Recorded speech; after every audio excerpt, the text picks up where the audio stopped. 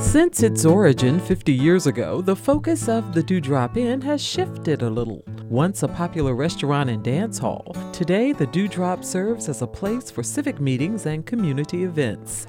During spring break, owner Jane Cabarrus opens the venue's doors as a home away from home for college students who come to Virginia's Eastern Shore to do community service. Ann Trainer is a student from Boston College.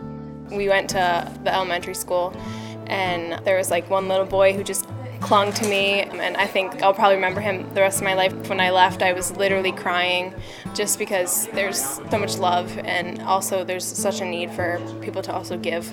I went in and gave them a lot of attention, and that's just something that I remember for the rest of my life, is spending time with those kids. And it's so nice that Mama Jane allows us to stay here and gives us opportunities like that. The history of the Dewdrop Inn was made possible by the Virginia Foundation for the Humanities.